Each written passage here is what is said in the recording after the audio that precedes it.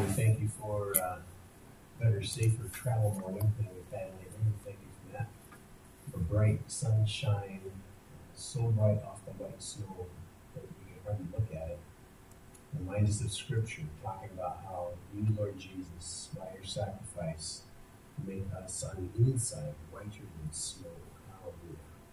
Bless you. God, we need your help. We need your wisdom. We need your love and grace. Come now. Help us to understand your word, take it to heart, love you more, Lord Jesus, and be able to share it with others as you give us opportunity. In Jesus' name we pray. Amen. Okay. Let's throw up my... We've been stuck in chapter 20 for a long time, but throw my illustration up there. Kind of get us back in the flow.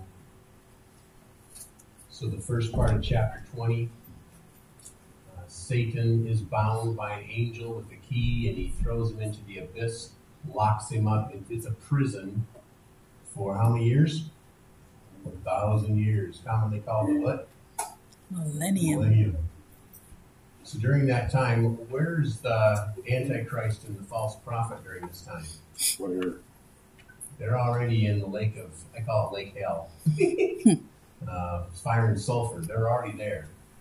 So Satan is bound up for 1,000 years. He can't do anything.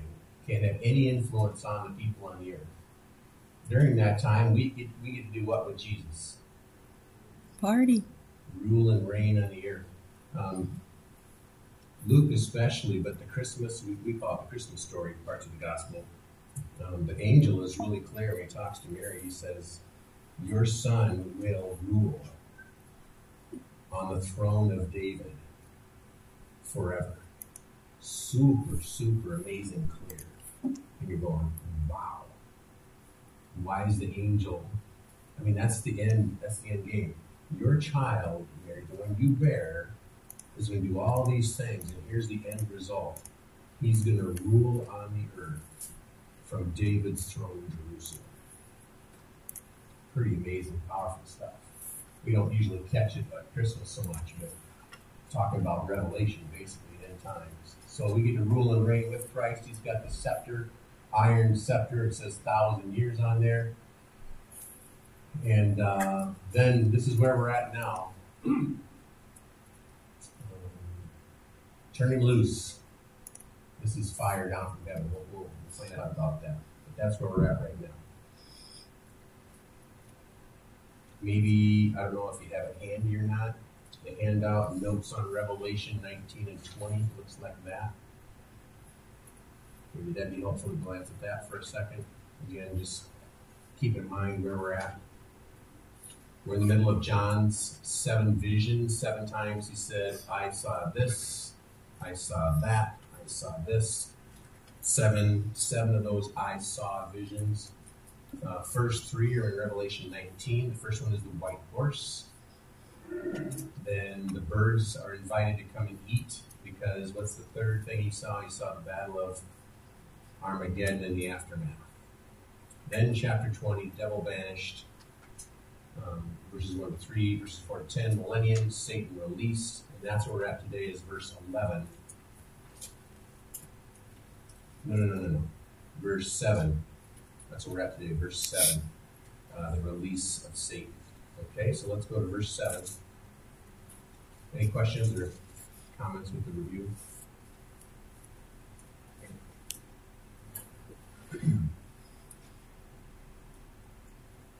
Chapter 20, verse 7, new material. When the 1,000 years, and if you're counting how many times that word has been used, that's the 6th time.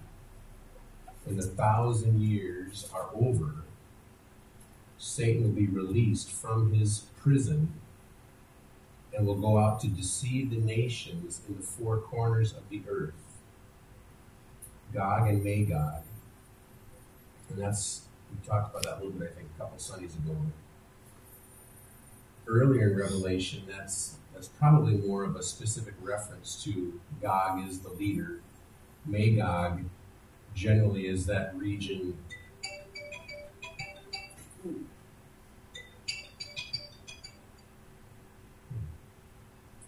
distant city. The two people I know who live there, it would pop up with their names. And they probably wouldn't call me on a Sunday morning.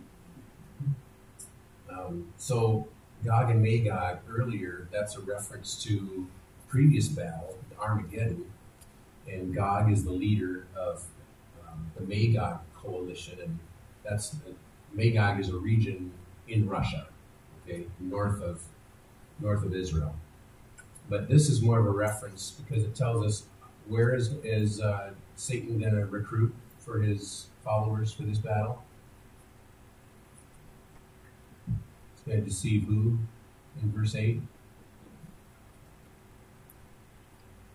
Deceive the nations in the four corners of the earth. So where's he going to recruit from? Yeah, the whole planet. So Gog and Magog is a reference to, remember back when the Antichrist gathered his forces, and his main body of forces was from the Russian area, but he gathered them from other places too. Remember back at this, it's a similar kind of thing. So he's going to go out and deceive the nations in the four corners of the earth, the whole planet. Does it tell us how he's going to do the deceiving, the recruiting?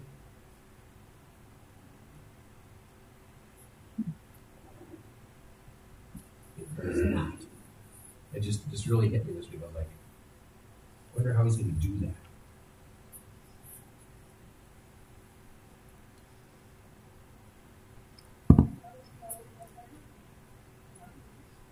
Yeah, but I mean, the physical, how's he going to get the message out that, hey, I'm back.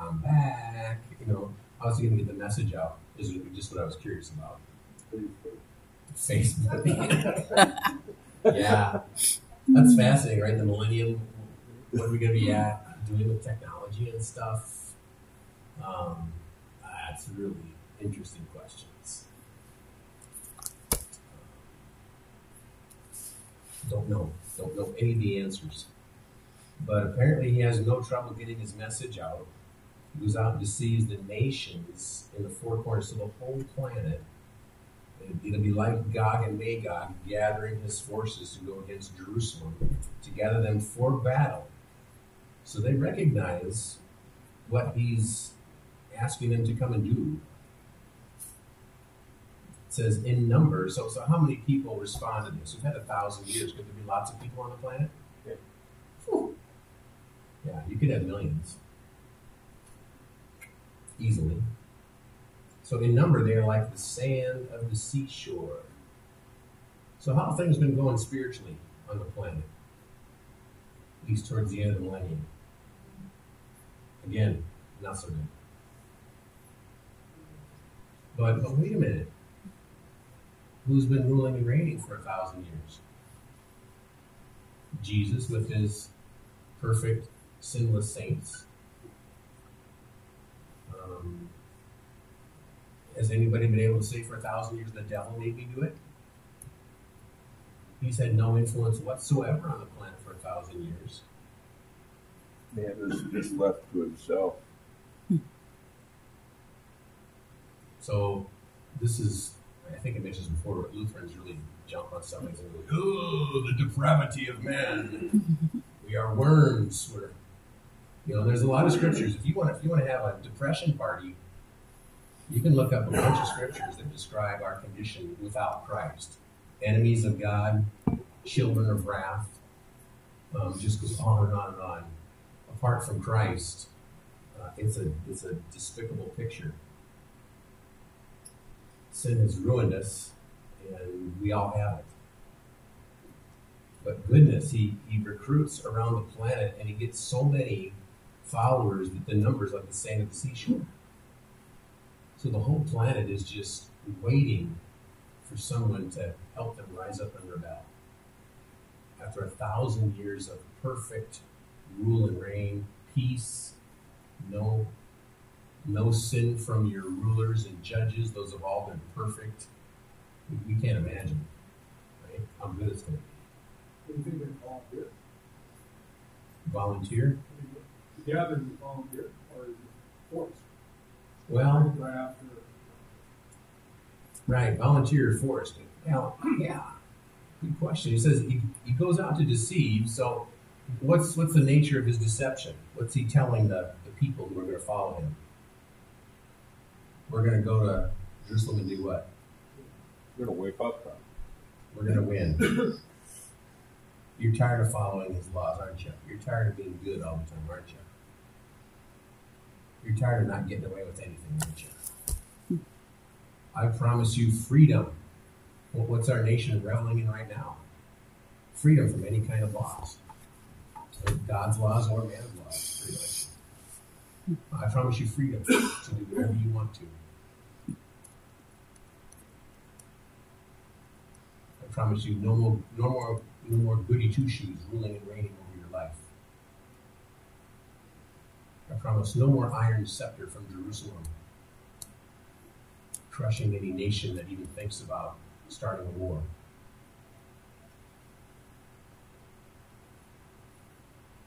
And the part of the deception is we're going to win. I mean, how many times has he promised this? So that's the nature of the deception. So it looks to me like volunteers. Yeah. The people respond. I'm really careful to not do this too much, but Jonathan Cahn has a new book out, Return of the Gods.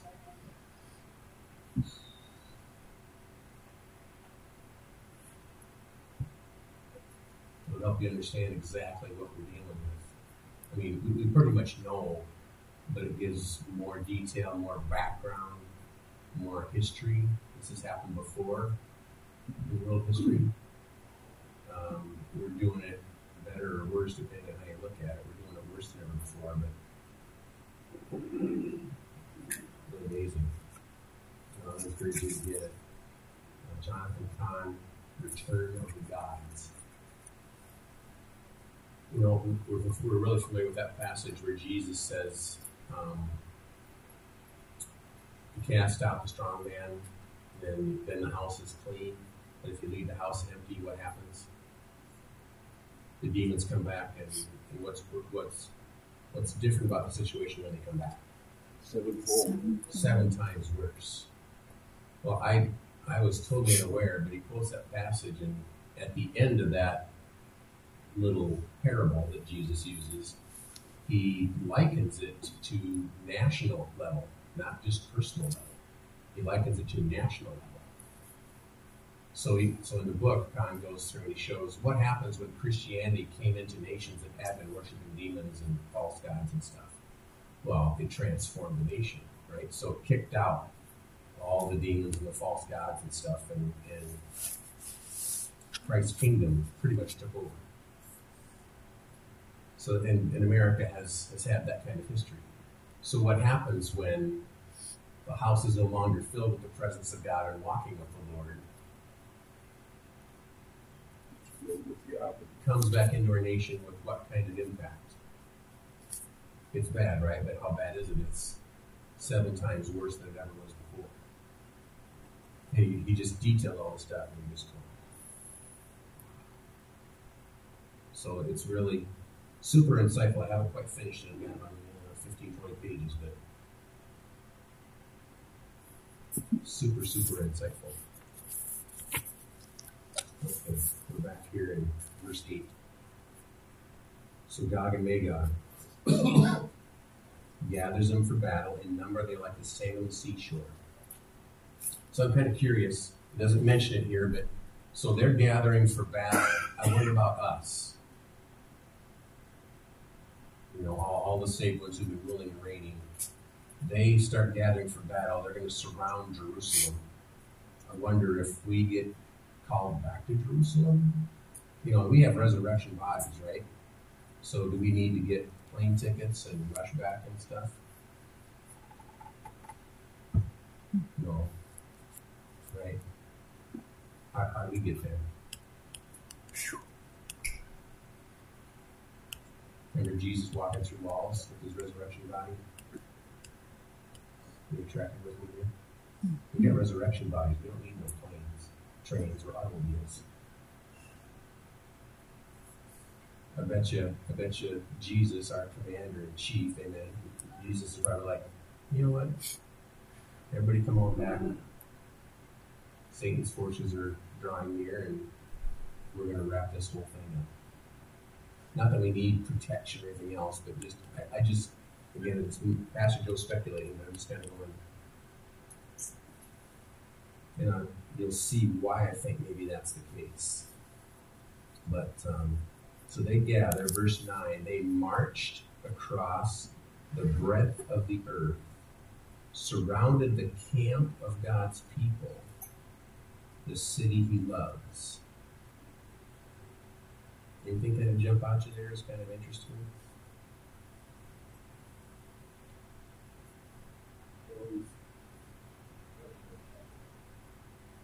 Show. How does it show? Mm-hmm.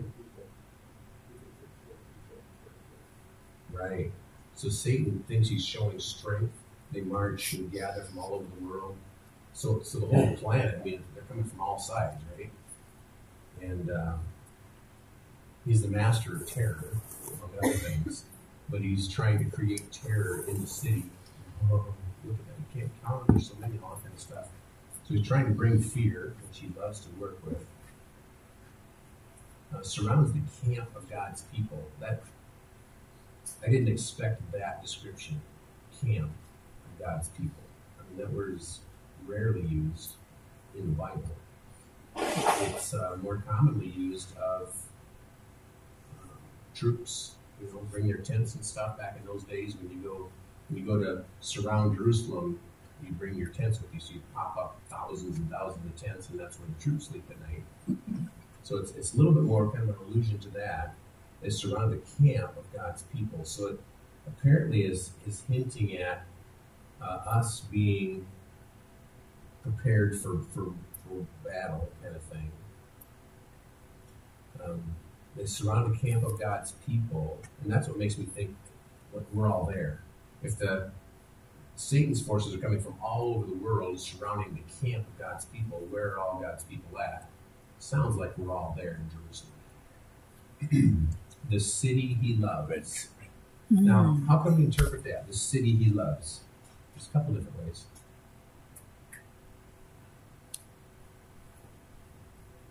In the natural realm, what's the city God loves? Jerusalem. Okay, great. In the spiritual realm, what's the city he loves? The people. Yeah, it's us. Who is the new Jerusalem? People. We are.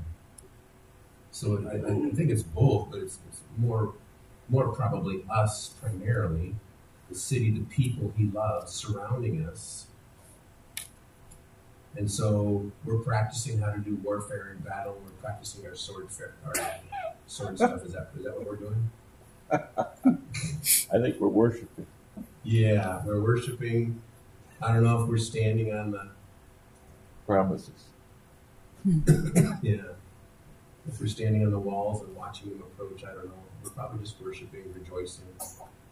Because we've known the Lord intimately, perfectly for 1,000 years. We're not going to have any fears or concerns.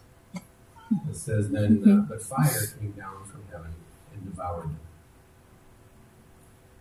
So poof. And that's it. So this is really finally, you can all just say finally. So finally, the Bible says that death is the last enemy to be destroyed. This is the moment. This is the last time there's death on planet Earth. I'm curious about when the fire happens that cleanses the planet in preparation for new heaven and new earth. Like it never occurred to me before. Isn't it funny how obvious things sometimes slip past us? Maybe it's just my brain that does that. But I'm like, Revelation doesn't specifically say, and now God cleanses the planet with fire. It doesn't say that specifically anywhere. Now, we're at the end. There's a couple of spots here where it could easily be, where it could happen. But it just kind of surprises me that something on that level that we're kind of looking for, God doesn't impress upon John to tell us directly, here's when it happens. Need to know basis. Got something, Bob? We're on a need to know basis. Yeah, need to know basis. But I want to know, Bob. Yeah, but you don't need to. Right, exactly. So here it says, fire came down from heaven and devoured them. It sounds like, is that fire, is it possibly this fire that cleanses the planet? Or what do you think? It's an all-consuming fire. Yes. It's- Consuming fire. And God's tired of this earth. He's finally, it's the last straw. He's tying Satan up and throwing him into hell. Yeah. Why not end it up and bring the new heavens and the new earth? Yeah. So I think, I'll tell you, here it sounds like the fire is specifically devouring the people who've come against Jerusalem. Seems like it's localized in a sense. But when you look at the big picture, this could be the moment. I think there's a little bit better, stronger moment coming up, but it could be this moment. So we'll kind of keep that in the back of our minds and see if that next few verses down, something pops up. We'll think that that's more than likely the spot. The fire came down from heaven and devoured them. Verse 10. And the devil who deceived them was thrown into the lake of burning sulfur, where the beast, that's the Antichrist, where the beast and the false prophet had been thrown. When had they been thrown there? Yep, 1,000 years before. They've already been there for 1,000 years. They've set up camp. You know. But now the devil, is he invited to join them? How does that work? He was thrown into the lake of burning sulfur, where the beast and the false prophet had been thrown. They, now who's the they? Yeah, all three of them. They will be tormented day and night forever and ever. Did you get rest breaks? Get naps? Doesn't sound like it. Okay, so my illustration, pretty simple. Oops. There be the devil, and here's the fire from heaven that devours all of his troops, and he himself is thrown into the lake of sulfur. The beast, the Antichrist, and the false prophet are already there for eternity, and amen. Is that when the party starts? The party? The party in heaven or hell? I'm not sure I've heard it called that before. Yeah.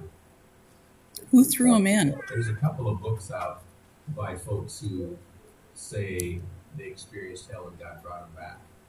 And I don't know if you want to read them or not, but if you want a sense of what the experience might be like, those books will make it really clear. So hell is the absence of God in any way, shape, or form. So if God is light, what do you have in hell? Dark. Utter darkness. If God is life, you have ongoing death. If God is breath, this is what one person says,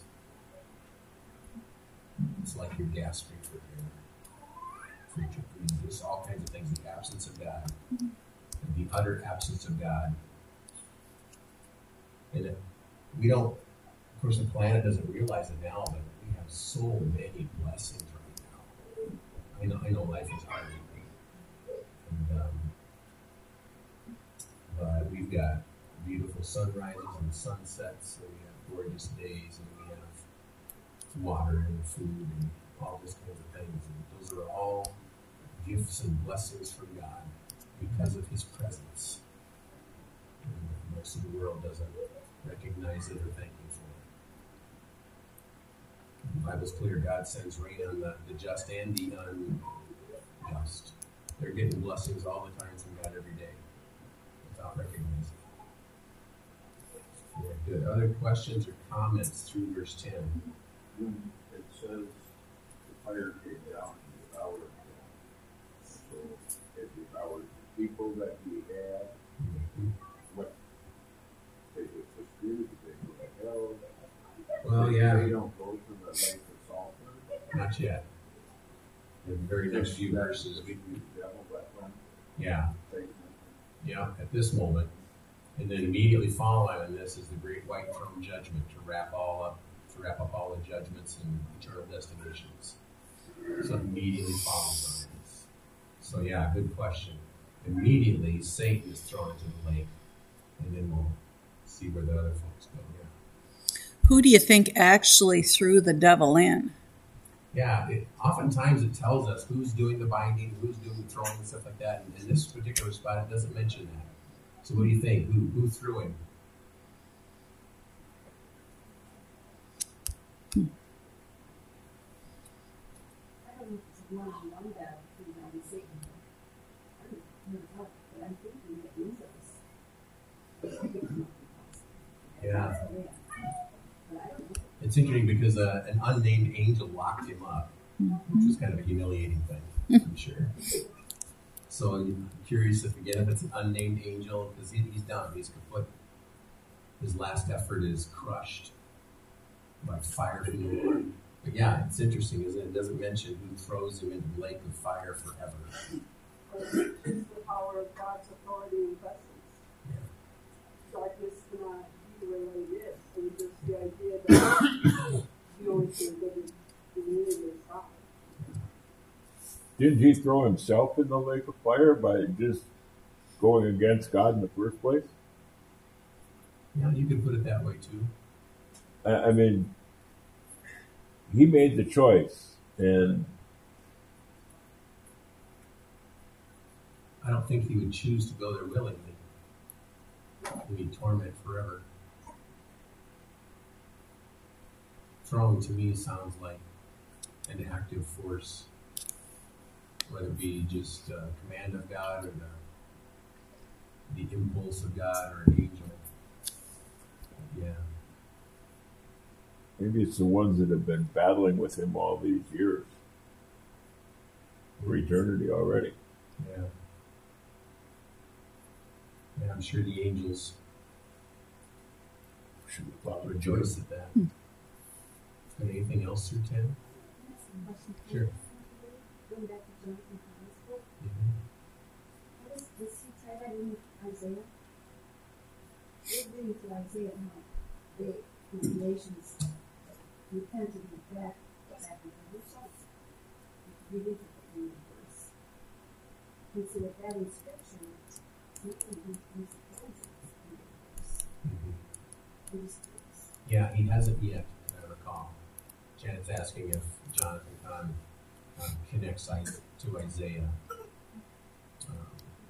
Because Isaiah and Jeremiah is really focused on a specific time period more so. Isaiah covers the whole shooting match.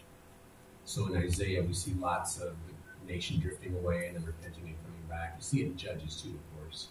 Tons and tons of it. And you see a progression. The drifting gets worse each time. Is that what you're saying? That's why. Yeah, that's very possible. I've never really taken notice of that, but it makes sense to me. The other thing I was reading Matthew, and the thing that struck me, just like, you read in the Old Testament, when Hebrews left, he was on the exact day. And, after they go through the genealogy of the Peshacha Matthew, it says there were 14 generations from Abraham to David, 14 generations from David to the exile, and 14 generations from the exile to the birth of Christ. And you're kind of like, God's got this all planned out. Yeah. I mean, he already knows the day. But you just kind of wonder if that pattern's going to continue. There's nothing that I can see that it does, but it's just like,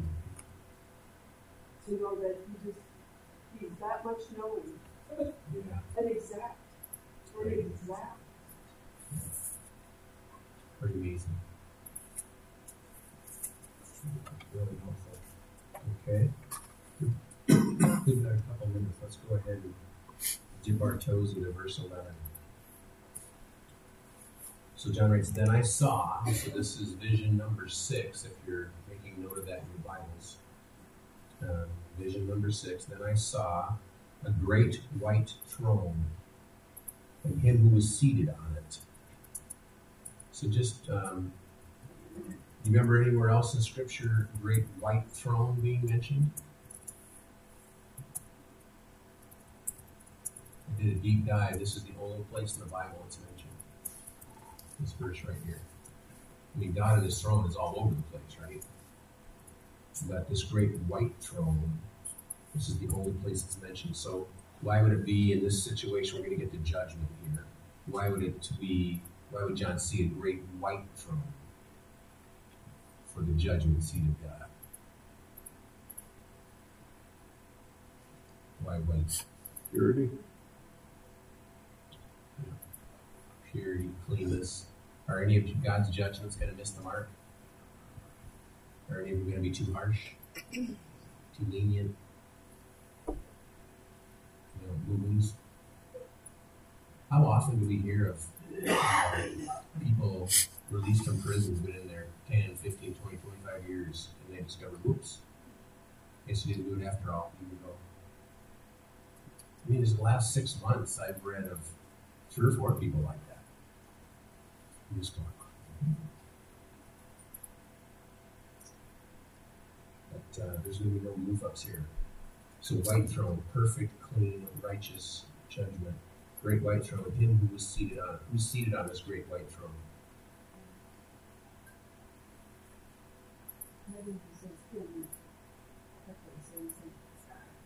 Right. Really fascinating, because you can look at, I didn't dig them up, you can look at different passages. Some sound like the Father does the judging, and other passages sound like Jesus does the judging. It's kind of like they're passing it back and forth. but there's 3 persons, right, in the Godhead, but there's one God. So the judgment is something that comes from the Lord, but this God the Father is ultimately, the buck stops with him. Amen. So here's the second place where I wonder if this is where the fire happens. It says, "Earth and sky fled from his presence, and there was no place for them." What in the world do you think that means? First, fled from whose presence? They fled from whose presence? God. God on the throne. Why did earth and sky flee? I mean, who's going to be judged here? Is God going to judge creation? Creation doesn't have a soul or a mind, whatever. So that's not what's happening there. So why in the world does earth and sky flee from God's presence? There was no place for them.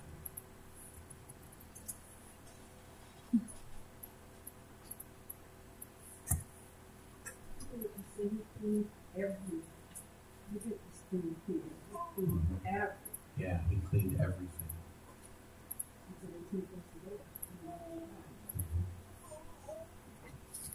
Well, if we're right in what we've seen so far, that the cleansing has not happened yet, the new heaven, new earth have not happened yet, and it hasn't happened yet in Revelation, it will here in a few verses, then the cleansing has to happen before the new heaven, new earth, right?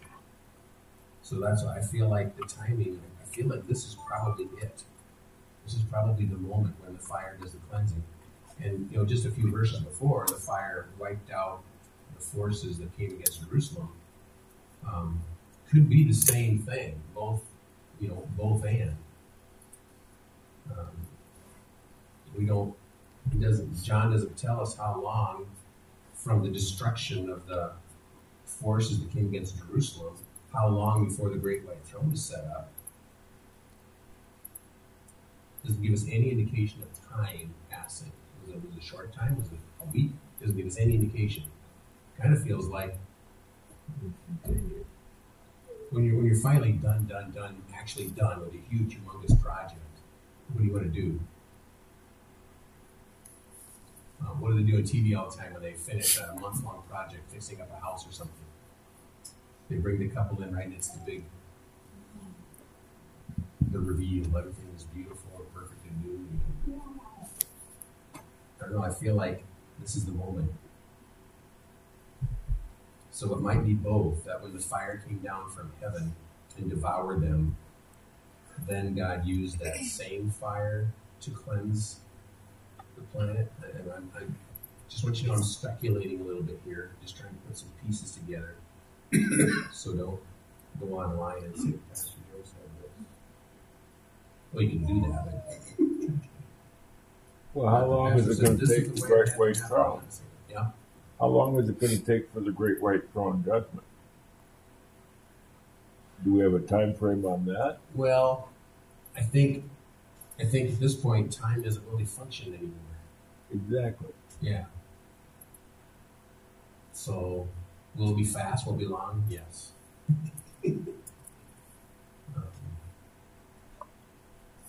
There won't be a sense of the clock ticking.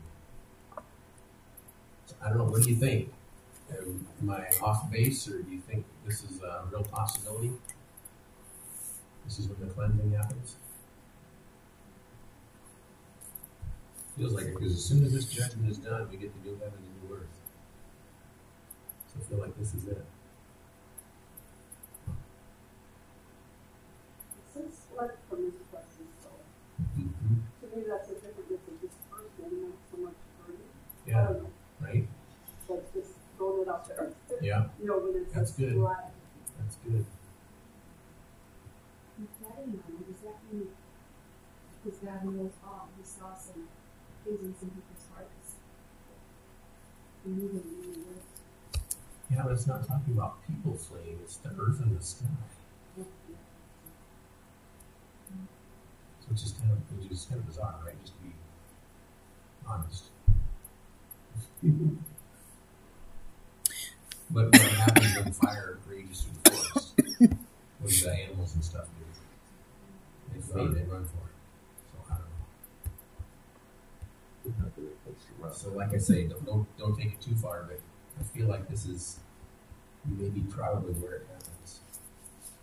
Earth and sky fled from his presence. There was no place for them. Verse 12, and I saw the dead, great and small, so like the renowned and the everyday Joes. I saw the dead, great and small, standing before the throne. And books were opened, books plural. Another book was opened, which is the what? Book of life. So, first, the fire thing, I forgot. Let's go to 2 Peter. Oh shoot, now we're gonna run out of time. We got a minute or two. 2 Peter chapter 3 is where the Bible talks about the fire. 2 Peter chapter 3.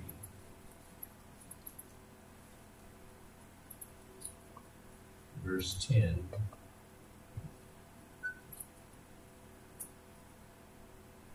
There. 2 Peter 3, verse 10. But the day of the Lord will come like a thief.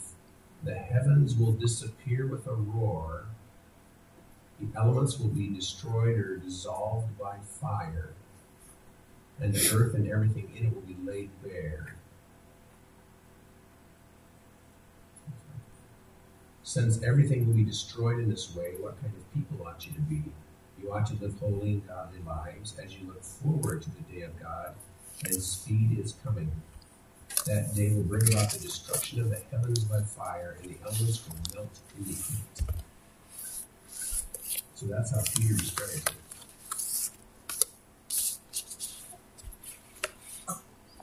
He mentions the heavens and the earth, the elements. Interesting.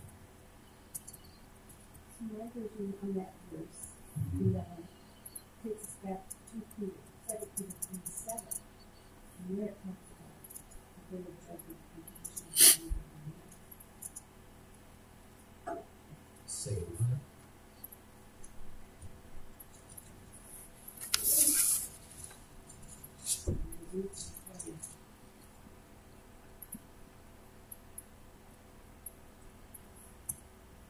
Oh, that's really excellent, Janet. 2 Peter chapter 3, verse 7. By the same word, the present heavens and earth are reserved for fire, being kept for the what? Day of judgment and destruction of ungodly men. Does that nail it? That sounds like a timing thing to me. So the fire and cleansing happens on the day of what?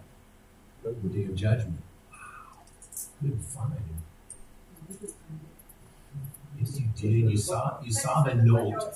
You saw the footnote. Ah, that's good. I gotta write that in my Revelation margin quick before I lose it. Everything. Yeah, I get it. All right. Excellent. Now we need to wrap up. And we'll dip our toes into the books and what's going on with the judgment there. Okay, Lord, thank you for answering our question about the timing. When does the fire of cleansing happen? We're looking forward to a new, perfect heaven and earth like the Garden of Eden that Adam and Eve got to enjoy with you. Wow, so many good things coming.